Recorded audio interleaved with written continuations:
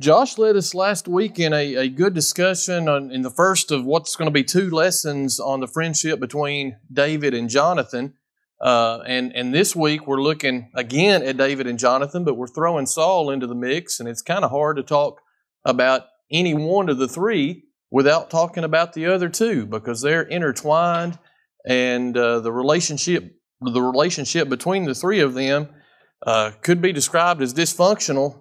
Certainly, and there were issues that we're going to talk about this morning as we look at the latter part of 1 Samuel chapter 20. As Josh talked about last week, David and Jonathan had a beautiful friendship. It was a deep friendship.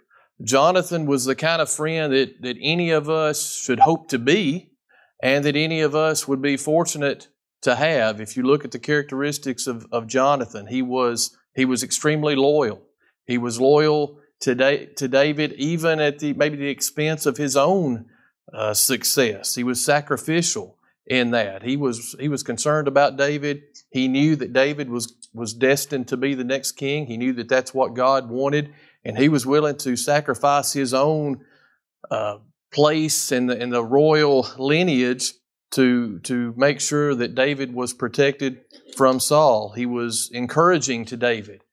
We don't necessarily always think about how difficult that must have been for David in this time period for his father-in-law, the king, to be after him and having to be a fugitive, especially after all David had done. He had been Saul's armor bearer. He had fought Goliath. He had done all these things, and now to be a fugitive had to be very difficult. And Jonathan was a friend who encouraged him during that time. So he was the kind of friend that, again, any of us would be fortunate to have, and all of us should strive to be.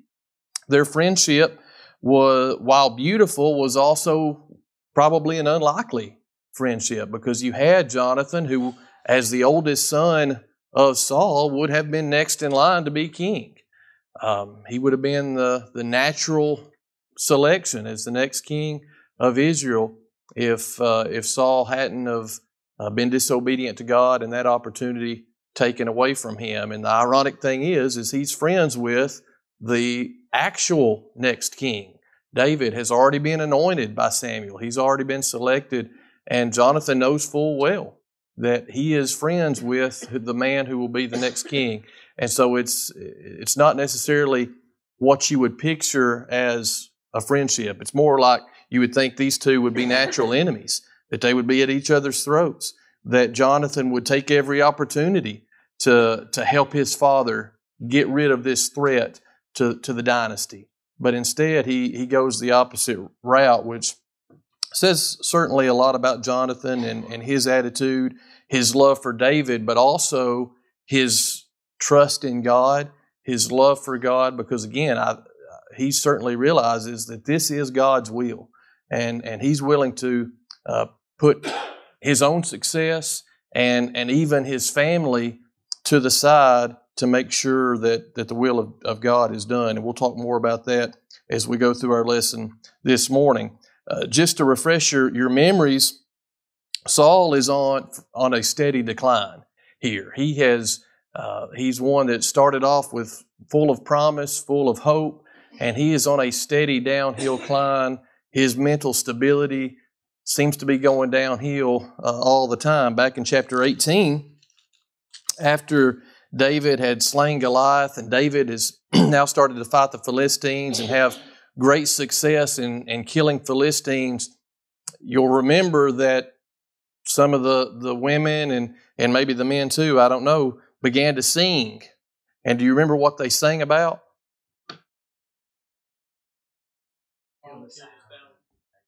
Yeah. Saul killed his thousands, but David killed his 10,000s.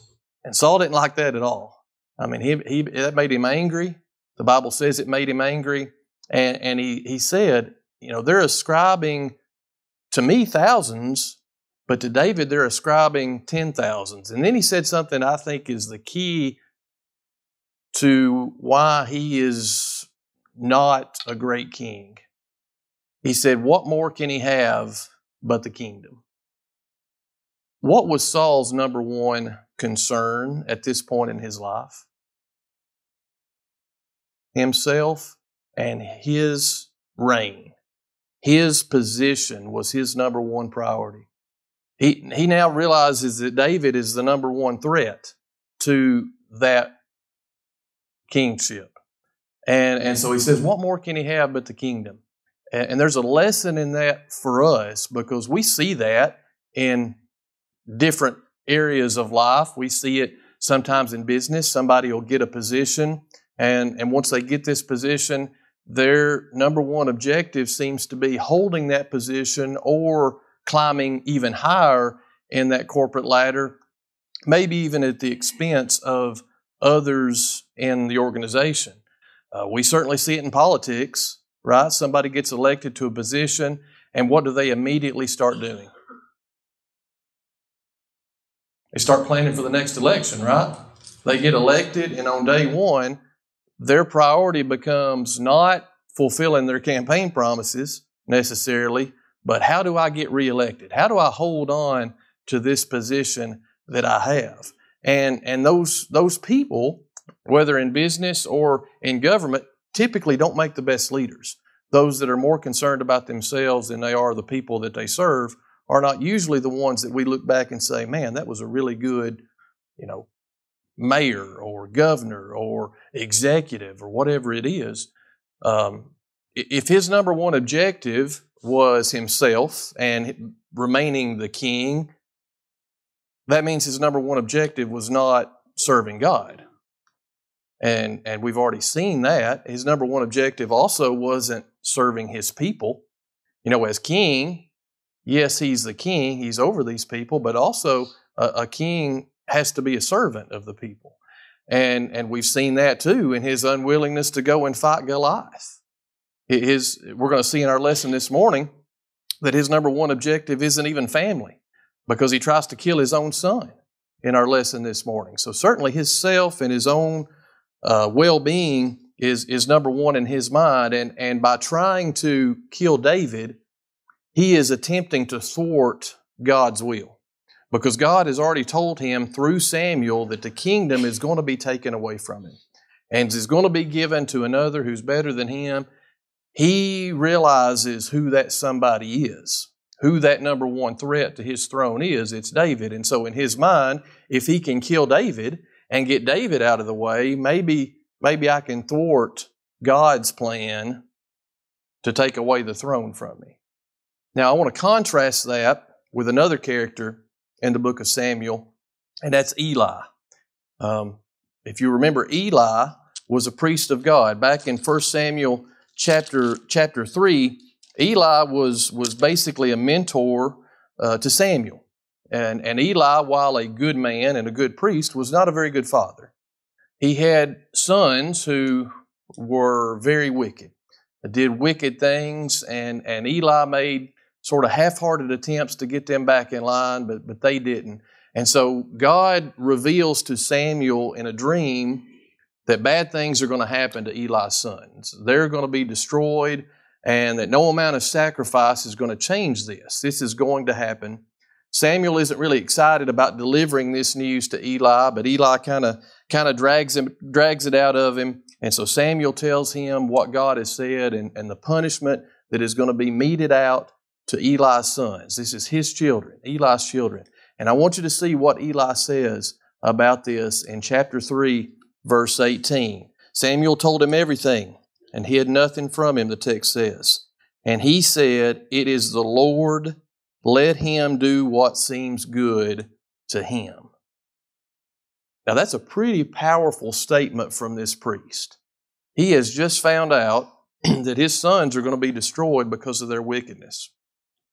That's a hard thing to hear. And to have the courage to say, and the faith in God to say, if that's what God's will is, then that's what needs to be done, is a difficult thing for a parent to say. But Eli said it. And you contrast that with Saul, whose attitude was, I know what God has said. God has said the kingdom is going to be taken away from me, but I can do something about it. I can get rid of this threat to my throne and stop what God's will is. Two different lines of thinking there that I think really tell us something and should be an example to us as we think about how we react to the Word of God and what God has said in various situations. So where we kind of left off with our lesson last week, with Josh's lesson last week, is David and Jonathan kind of, while they're friends, they see this situation differently. Jonathan sees it as he's already gone and talked to Saul, and Saul has assured him that he will not kill David or attempt to kill David. And so in verse 2 of chapter 20, Jonathan tells David that indeed my father will do nothing, either great or small, without telling me, and why should my father hide this thing from me? It is not so. So Jonathan just could not accept, he did not believe that Saul was going to continue this assault on David and this vengeful trying to kill David. David's response in verse 3 is that your father certainly knows that I've found favor in your eyes, and he has said, do not let Jonathan know this, lest he be grieved. But truly as the Lord lives and as your soul lives, there is but a step between me and death. So even friends can disagree, and even the closest of friends can see a situation differently. And certainly that's the case here. Jonathan he believes his father, believes that he's not going to try to kill David. David, who has already had a spear thrown at him twice by Saul, kind of sees the situation differently. He thinks, hey, Saul's after me, and I'm pretty close to death here. So they devise a plan. David devises a plan, and the plan is essentially that David's going to skip the Feast of the New Moon. They have this feast. David would be expected to be there, and he's going to skip it and see. Jonathan is going to go and see how the king reacts. Now, I'm not sure why David necessarily would have been expected to be at this feast, if it was because he was part of the royal family. He was the son-in-law of the king. He had been his armor bearer. He was a great warrior who had killed a bunch of Philistines. But for whatever reason, he was expected to be at this feast. He had a seat reserved at the table with Saul. And so his absence would be noted by the king. And depending on how he reacted, Jonathan would bring back a report to David and let him know whether it was safe to come back or whether he needed to remain in hiding. And he would bring that report by shooting, by shooting arrows into the area where David was, and the direction that he shot these 3 arrows would let David know whether it was safe to come out or not. So these 3 arrows were pretty important to David. They would let him know whether he was going to be a fugitive or whether it was safe to come back to the palace. And so that's where we're going to start our lesson, is at this feast in 1 Samuel chapter 20, verse 24. The text says, then David hid in the field, and when the new moon had come, the king sat down to eat the feast. Now the king sat on his seat, as at the other times, on a seat by the wall. And Jonathan arose, and Abner sat by Saul's side, but David's place was empty. Nevertheless, Saul did not say anything that day, for he thought, something has happened to him. He is unclean. Surely he is unclean. And it happened the next day, the 2nd day of the month, that David's place was empty. And Saul said to Jonathan his son, why has the son of Jesse not come to eat either yesterday or today? I think it's telling of Saul that the first thing that came to his mind when David didn't show up for this feast was that he must be unclean.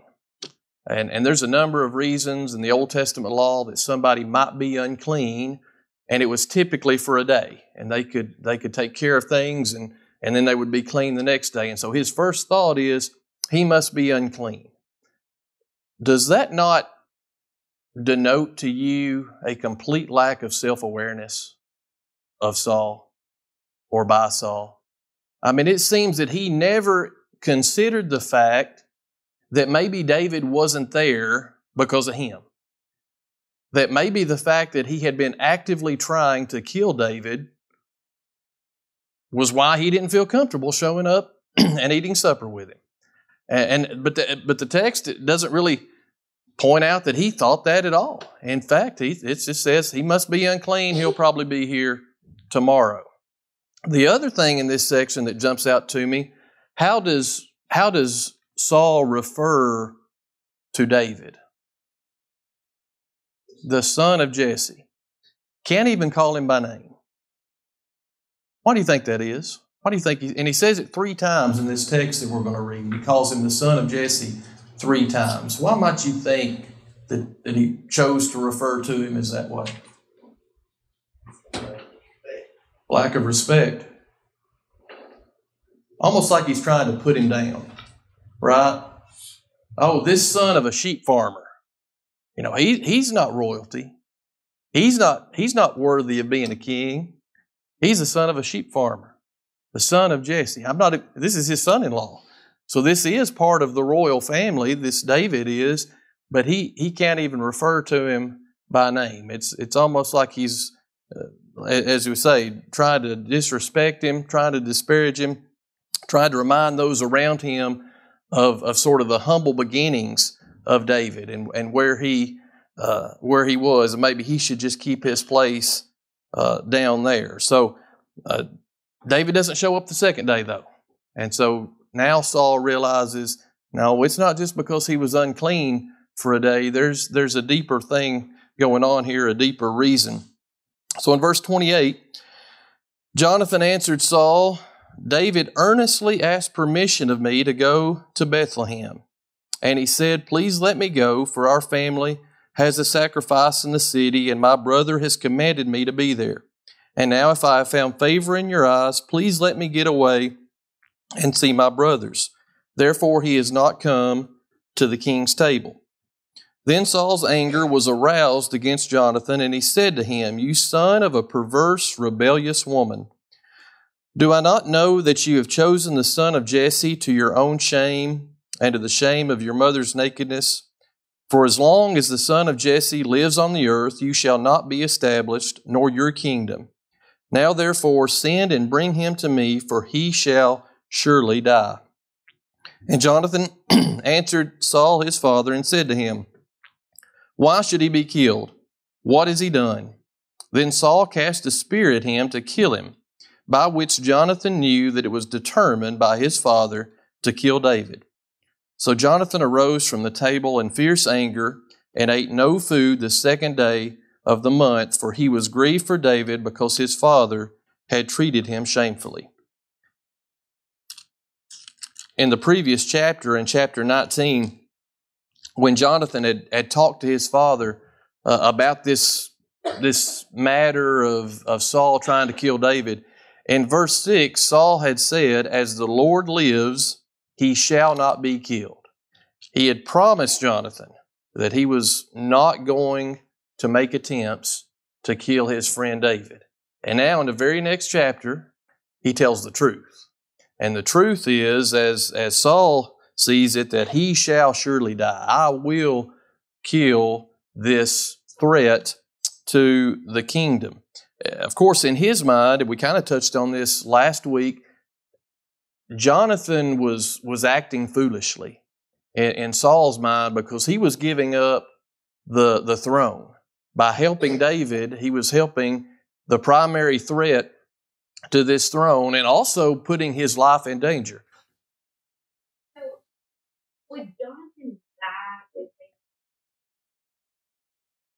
if isn't I know there was one of the family members that they thought David was making by placing in fact. Is that customary for whoever becomes king to kill the old? I think so, and I think that.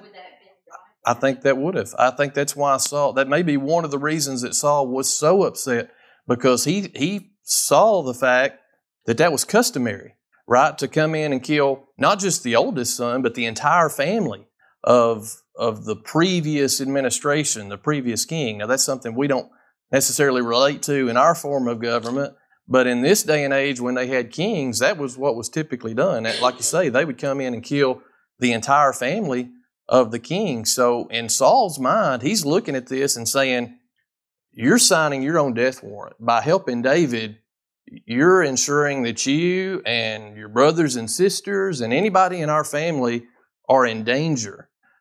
Saul, though, is unaware that Jonathan's already made a covenant with David, And David has agreed that when he does become king, he's going to take care of Jonathan, who unfortunately wouldn't live to see that, but he's going to take care of Jonathan and Jonathan's descendants. Justin?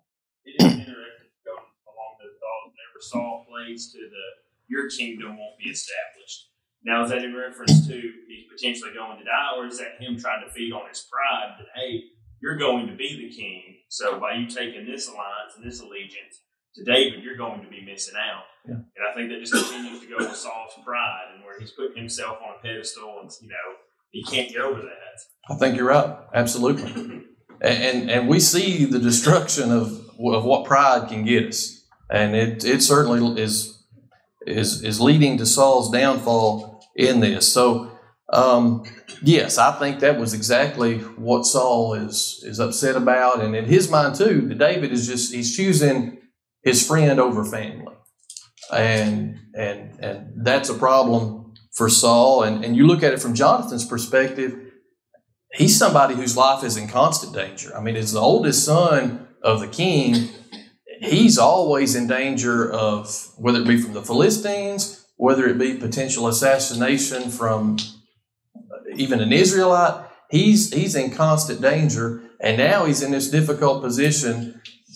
Do I help my friend or do I stay loyal to my father, even though I know what God's will is and I know what God wants, and that God ultimately wants David to be king? And Jonathan realized, I think, that God's will was going to be done and he was going to side with David. And you look at Saul's reaction, if there were any hesitancy in Jonathan's mind as far as Saul's intentions, they're gone now. He once you have a spear thrown at you by your father, I would imagine things become a little more clear.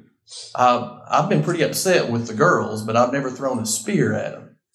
I'll tell you this. The other day I had a Zoom and I was in my office, and Emma stayed with me that morning. She stayed with me at work that morning, and I'd preached to her. Now, when I'm on this Zoom, I'm on camera, so you gotta stay quiet. And of course, it's like church. She didn't listen. And so she was over there making noise and stuff and moving around. And so I had a Post-it notes there beside me on the desk, and I threw it at her and hit her right in the head with those Post-it notes. And she looked up at me, and she didn't say another word for the rest of the Zoom. She knew why I threw those Post-it notes at her. But there's a difference in throwing Post-it notes and a spear. And Saul was so angry that he just lost complete control and attempted to kill his son Jonathan. And the author of our lesson goes into the word kill and the fact that it's translated, it has the same translation as the word strike, and is used previously in 1 Samuel to describe both Jonathan and Saul, the fact that they struck down their enemies, struck down the enemies of Israel. And so essentially, he is treating his son as if he were an enemy. Because in his mind, I guess Jonathan now is an enemy because he's siding with David against him. So we're going to skip down. Jonathan now knows Saul's intention. He goes and he shoots the arrows in the direction that would let David know that things were not good and that it wasn't safe to come out. And that was the end of the plan. But it seems as if Jonathan couldn't just walk away even after delivering this message without seeing David another time. So down in verse 41, the text says, "As soon as the lad had gone, David arose from a place toward the south, fell on his face to the ground, and bowed down 3 times. And they kissed one another, and they wept together, but David more so.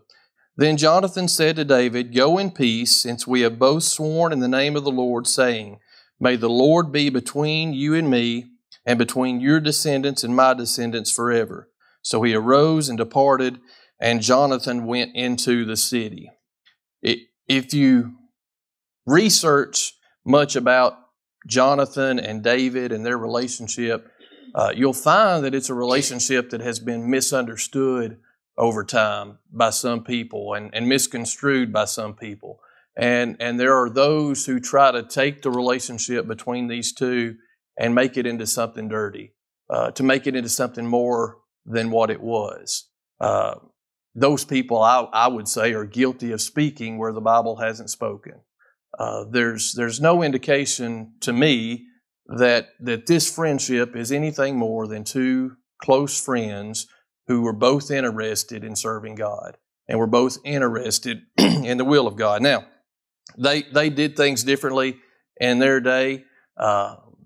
We may not go around kissing our friends the way that they did, but in that day and age, that wouldn't have been an uncommon thing. And so it's unfortunate that people have chosen to try to make their relationship into something that it wasn't. But in the time that we have left, I want to try to make a comparison between Jonathan's choice and the choice that many today have to make in religion. Because Jonathan was in a situation where he had to choose between his family and following what he believed God wanted him to do.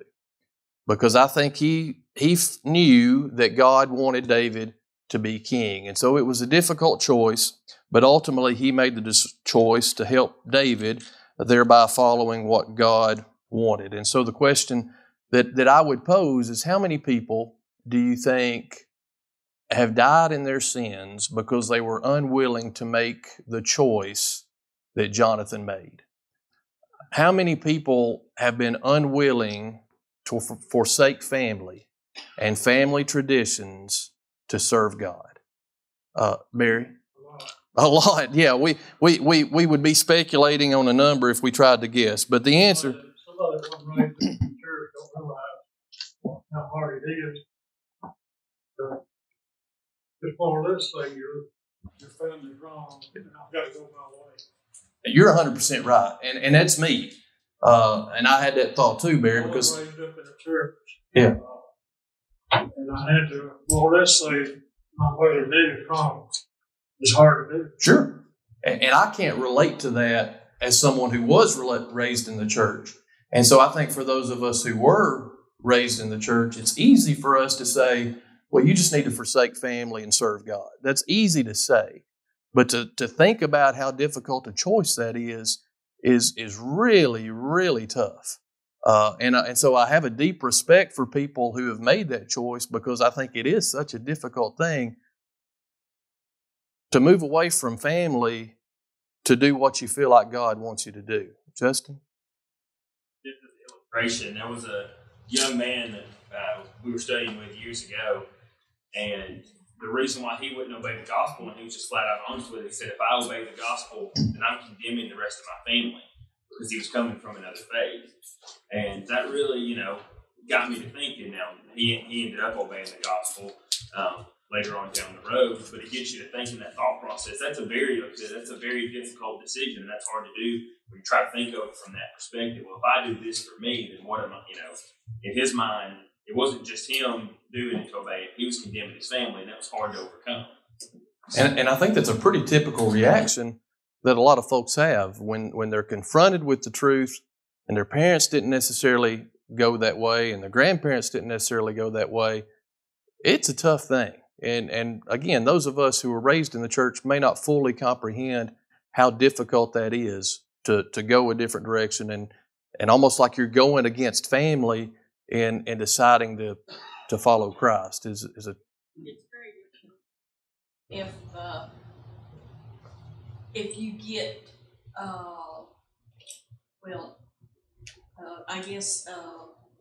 disapproval from the rest of your family. I mean, tough disapproval.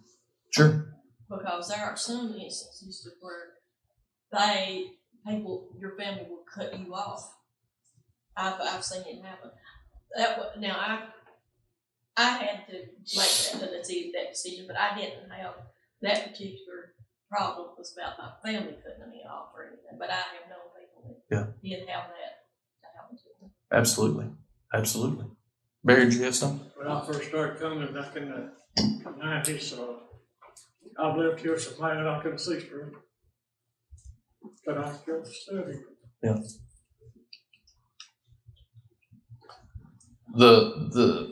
This story of Jonathan reminded me of the words of Jesus in Matthew 10, starting in verse 34, he said, "Do not think that I came to bring peace on earth. I did not come to bring peace, but a sword. For I have come to set a man against his father, a daughter against her mother, and a daughter-in-law against her mother-in-law. And a man's enemies will be those of his own household. He who loves father or mother more than me is not worthy of me. And he who loves son or daughter more than me is not worthy of me. And he who does not take his cross and follow after me is not worthy of me. He who finds his life will lose it, and he who loses his life for my sake will find it." And if we read those words too fast, we can lose how difficult what Jesus is saying really is. And he said that exactly what happened to Jonathan will happen to people today, and people will have to make a choice. And is it the right choice to leave family and serve God? Absolutely. Is it the easy choice? No. And so I think we all have to respect that. And as we study with people and talk with people who maybe were raised up differently than we believe, or we're trying to study with them and trying to get them to obey the gospel, we have to be sensitive to the fact that what we ask people to do oftentimes is very difficult. We can beat people over the head with Scripture, but I think we also have to have a spirit about us of love and understanding as we study with folks. Other comments or observations? Josh? Just with that passage that you just read, Jesus didn't mince words about his purpose. There's a lot of people that proclaim to be Christians that bring out the love of Jesus. Jesus definitely showed those things, but he didn't mince words about his true purpose of bringing everybody to God. It's not to make everybody happy. He's not there to bring peace on earth. He's there to bring everybody to God. And that's not the easy choice. That's right. And Luke quoted it a little differently, or it was Jesus making a little bit different statement, but still in this same vein. In Luke 14, he said, "If anyone comes to me and does not hate his father and mother, wife and children, brothers and sisters, yes, and his own life, he cannot be my disciple." Now, did he mean hate as in the thinking that we have of hate? I don't think so, but he meant you've got to love them less than you love me. You've got to love me first and foremost. And in that same context, he talks about counting the cost. He talks about the ones that builds the tower and starts to build. They get the foundation done and realize they're not able to finish it. And that's what Christianity, he says, you've got to count the cost if you're going to follow me. And it may cost you some earthly relationships, but that's what you've got to do. And again, that's a hard thing to do, and something we should be cognizant of, I think, as we study with people. Justin? No matter what the cost may be with those physical relationships, I think one thing we always got to keep in mind is the benefit of you gain an entire family in God's family too, no matter what. And that's where we have to be, as brothers and sisters, to embrace people that are struggling with concepts like these, and with if they get into a situation where maybe family has abandoned them, we can be that family. That's a good point, Justin. But that's one of the main things that I got out of our text this morning, and what Jonathan did, how difficult that must have been in reality. Brother Ed? We've talked about those who have been, quote, brought up in the church. And we need to all remember, we're not to be what we are religiously because of our parents or anybody like that, strictly for that cause. We're thankful for our godly parents, but all Christians need to constantly examine themselves and their own personal faith. Yep, absolutely. Very good point. I really appreciate your good comments this morning. A lot of good comments, and I think that makes the class more enjoyable. So, at least for me as a teacher, I'll put it that way. So, thank y'all. Have a great day.